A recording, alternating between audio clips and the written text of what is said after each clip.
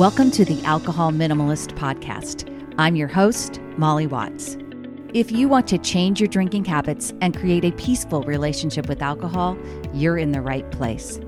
This podcast explores the strategies I use to overcome a lifetime of family alcohol abuse, more than 30 years of anxiety and worry about my own drinking, and what felt like an unbreakable daily drinking habit. Becoming an alcohol minimalist means removing excess alcohol from your life so it doesn't remove you from life. It means being able to take alcohol or leave it without feeling deprived. It means to live peacefully, being able to enjoy a glass of wine without feeling guilty and without needing to finish the bottle.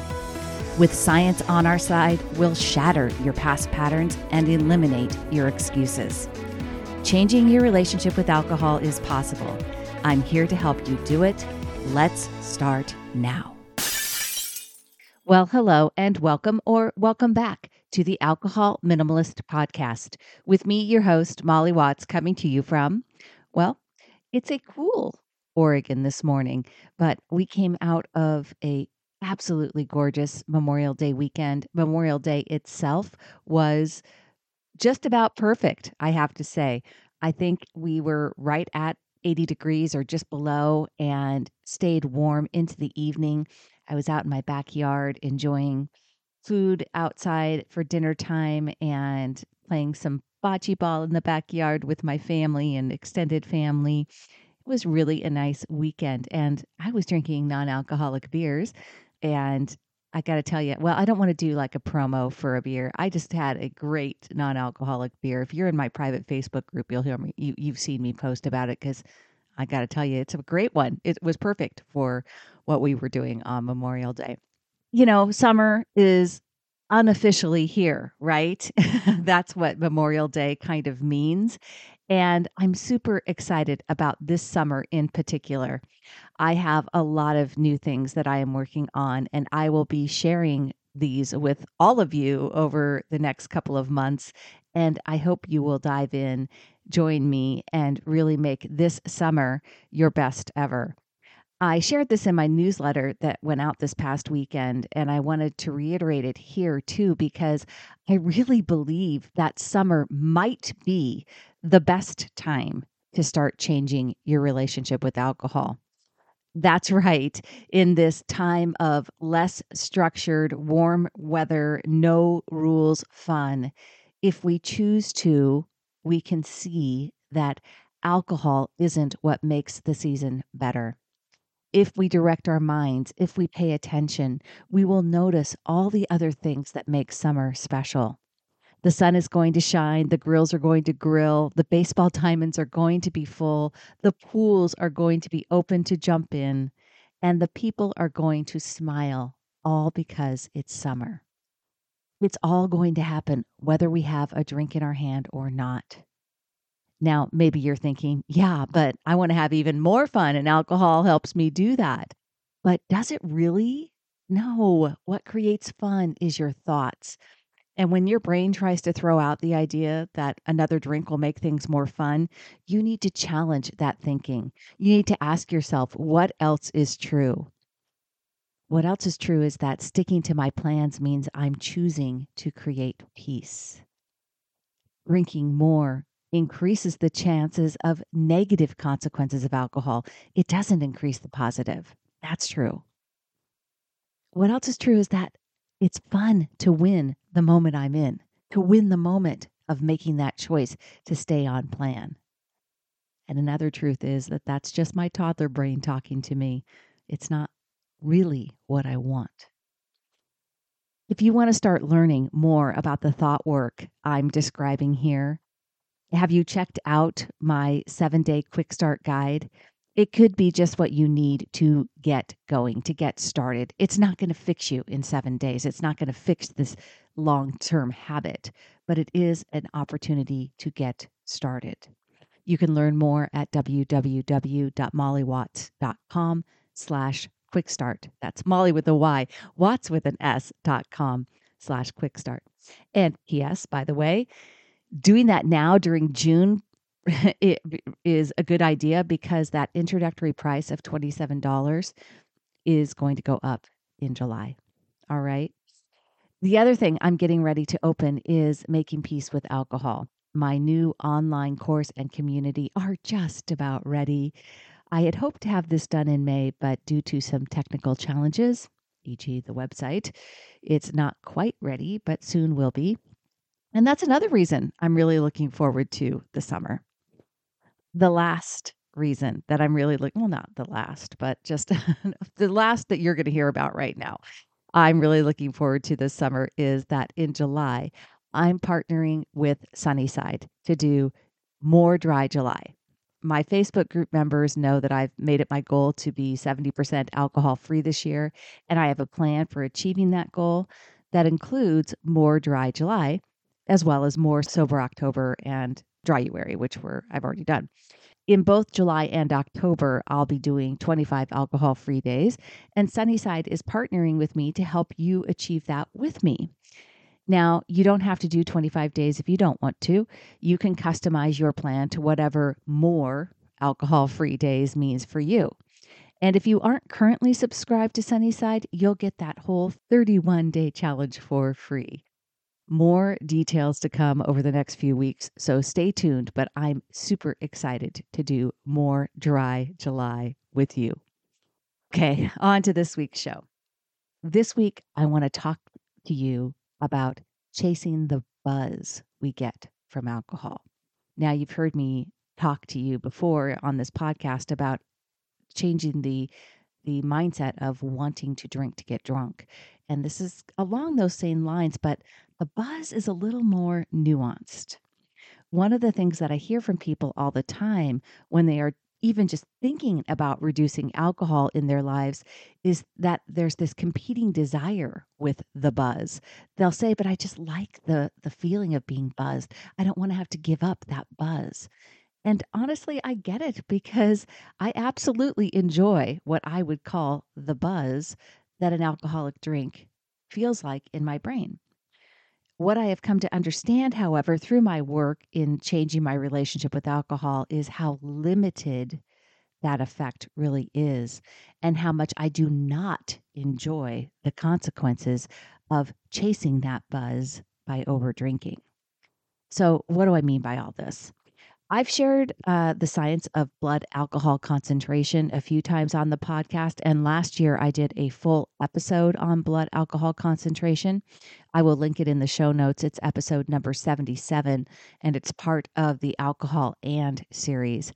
And certainly the conversation about the buzz involves understanding BAC to some degree, and specifically our own blood alcohol concentration and how the alcohol we drink impacts us.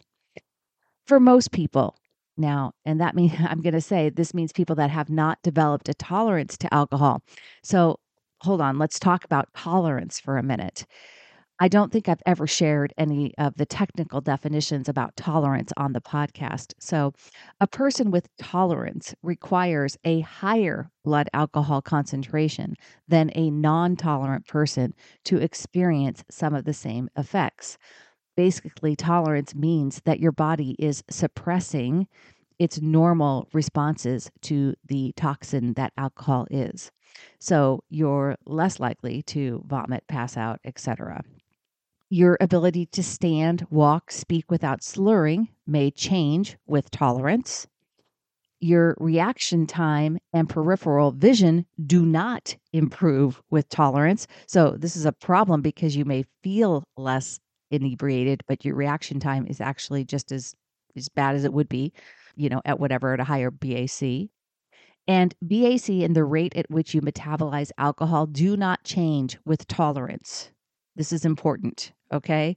BAC does not change. So your blood alcohol content will be higher and you will not feel it, right? So you may not feel the effects the same, but as you drink, your BAC is still increasing. And tolerance is not a good goal, right? We do not want tolerance. Here's why.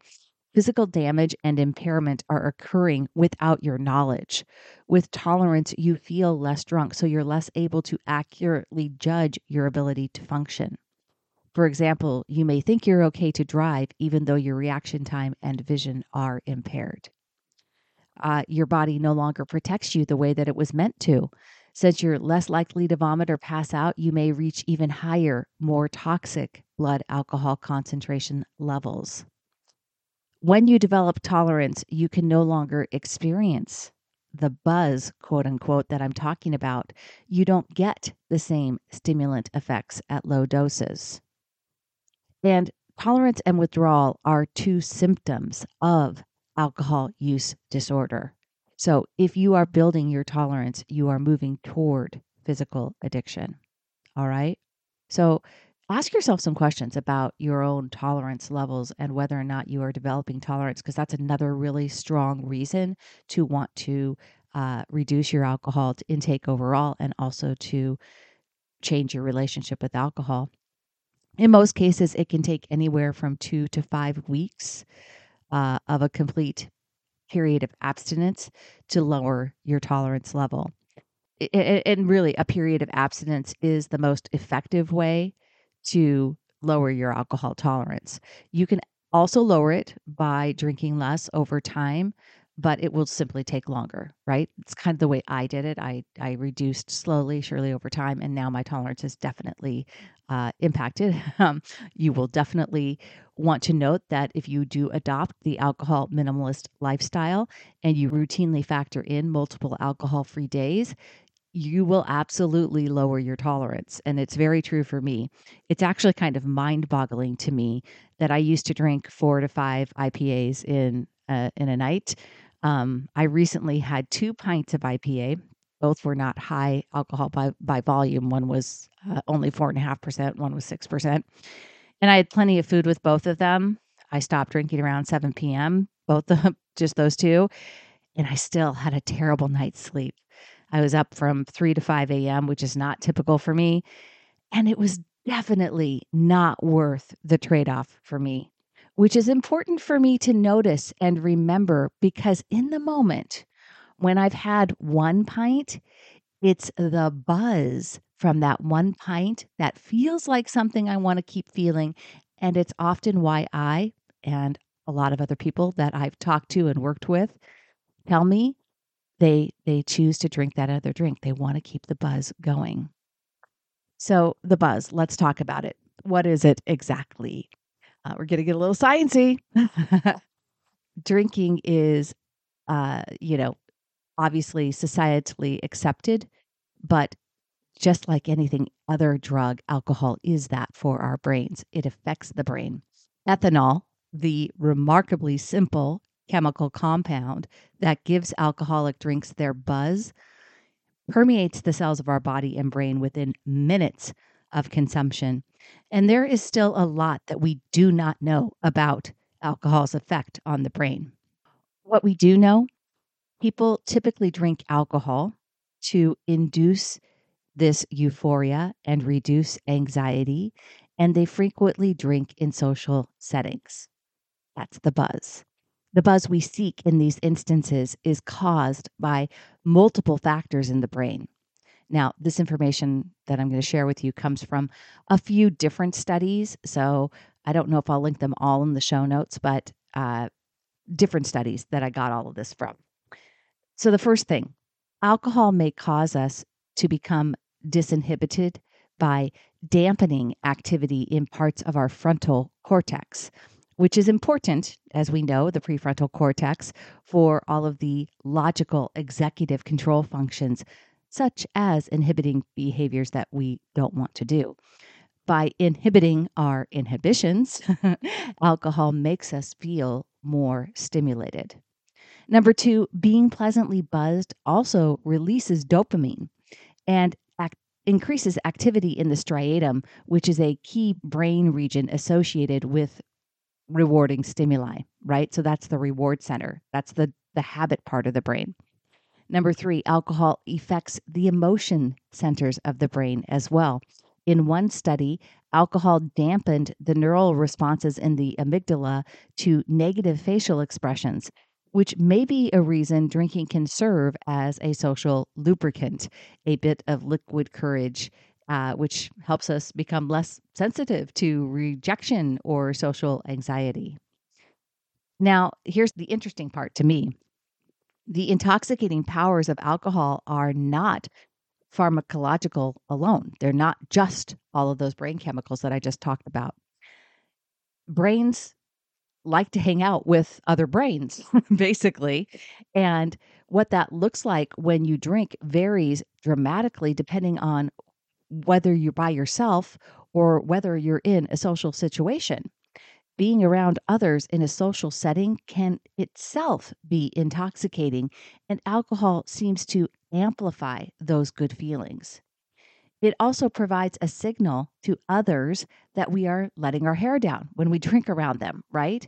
And it does not require an intoxicating dose to see those mood effects. So, that again was studied, which is very interesting. Now, if you've listened to this show for any length of time, or if you've read my book, you've heard me talk about alcohol's biphasic effect. Okay.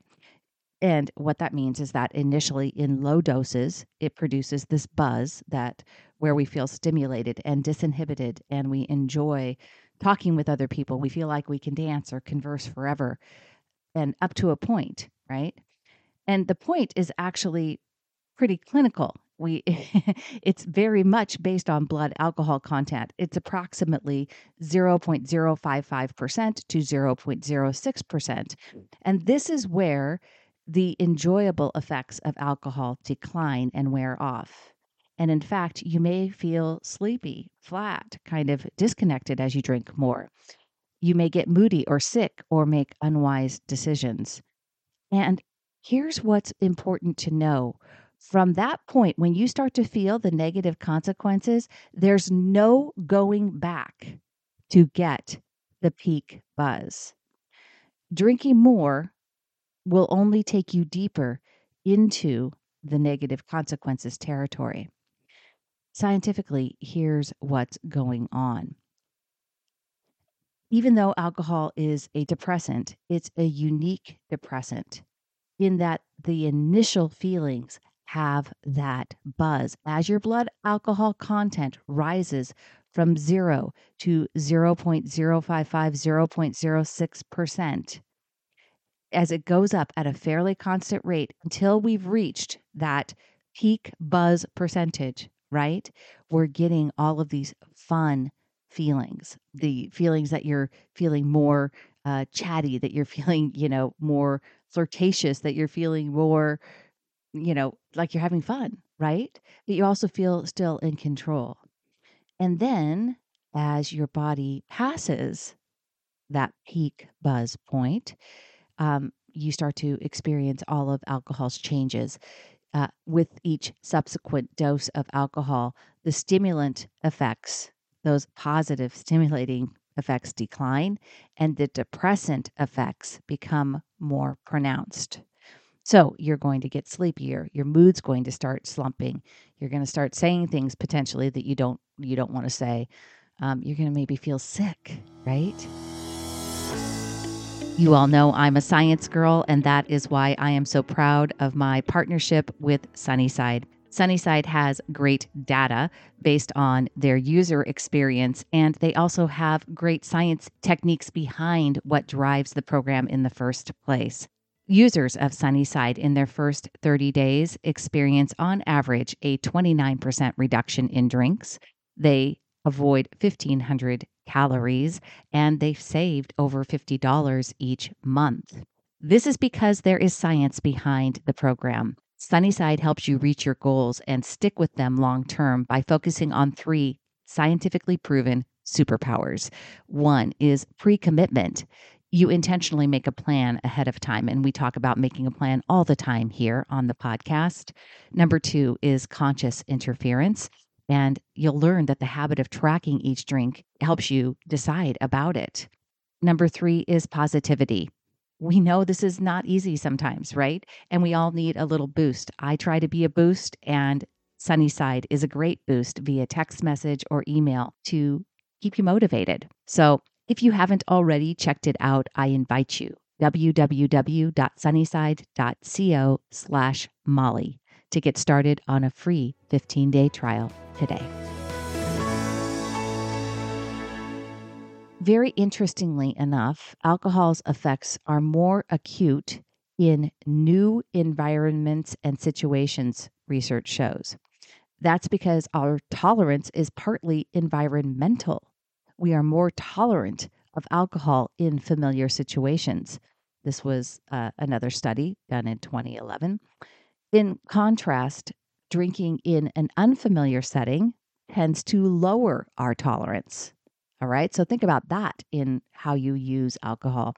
In new situations, it's especially important to remember to pace yourself because you could get more intoxicated than you would in your usual setting, even if you're drinking the same amount.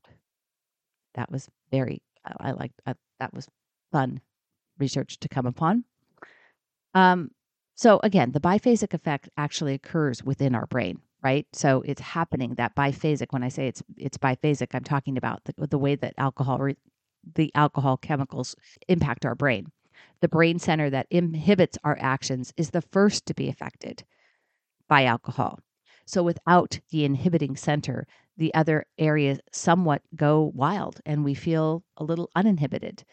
Later, the brain functions that allow us, that those same brain functions that allow us to act bolder and less shy, also get depressed. And that is when we tend to get quieter, slump off, right? Now, blood alcohol content charts and calculators are useful. I actually know people in my Facebook group, people coaching clients that I've worked with use breathalyzers to check their blood alcohol content. That's obviously much more accurate, but they're still limited, right? They estimate how much alcohol, at least the charts and the calculators.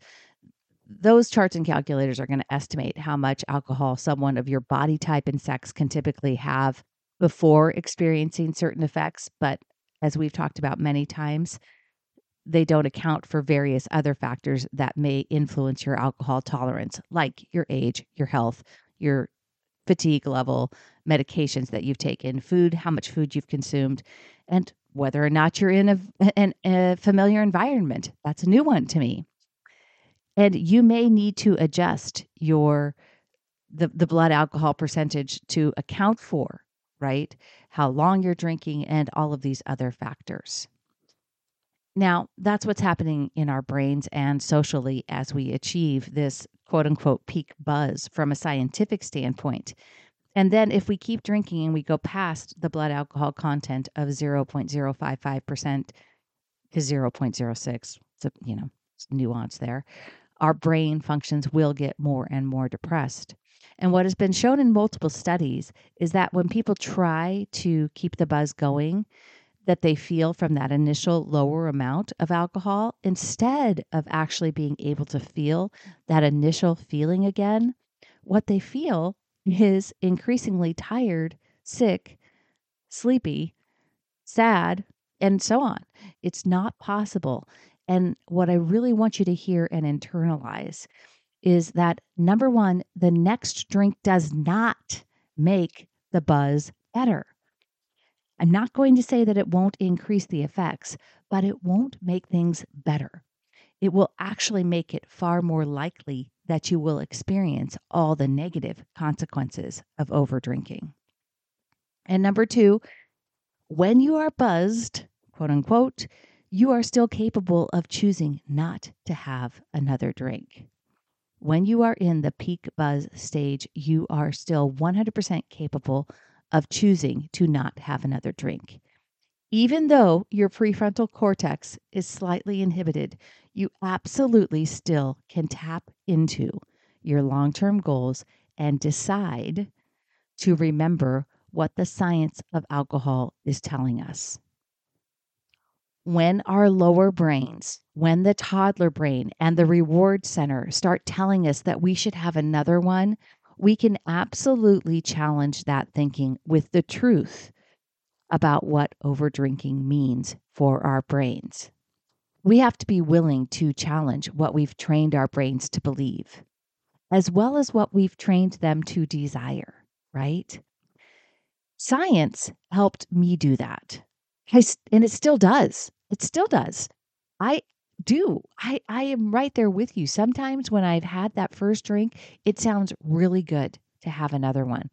And if I don't eat enough, if I'm tired, if I'm in a new place, it may affect me more. And if it affects me more, it's more likely that I'm going to have those negative consequences. Now, I'm not talking about hangovers, but guess what? When you factor in multiple alcohol-free days into your life and you start to benefit from the mood, the higher mood quality, you get better sleep, you have more energy.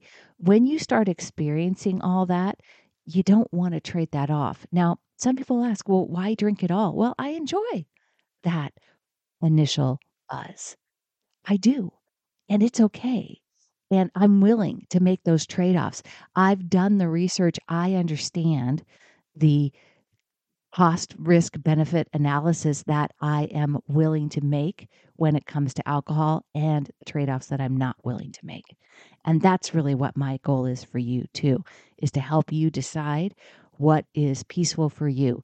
For me, being an alcohol minimalist, enjoying alcohol at low risk levels and doing so in a way that aligns with my long-term goals, that is where peace lives for me. And this science and making these decisions and being able to have the autonomy to make those decisions works for me. It's not decision fatigue. It's just that's what I do. I plan ahead. I know I'm making the decision to be 70% alcohol free this year, and it feels great. And I hope you hear me. It's okay to enjoy that buzz from alcohol, in my opinion. But do make sure that you remind your brain that any therapeutic effect is really limited.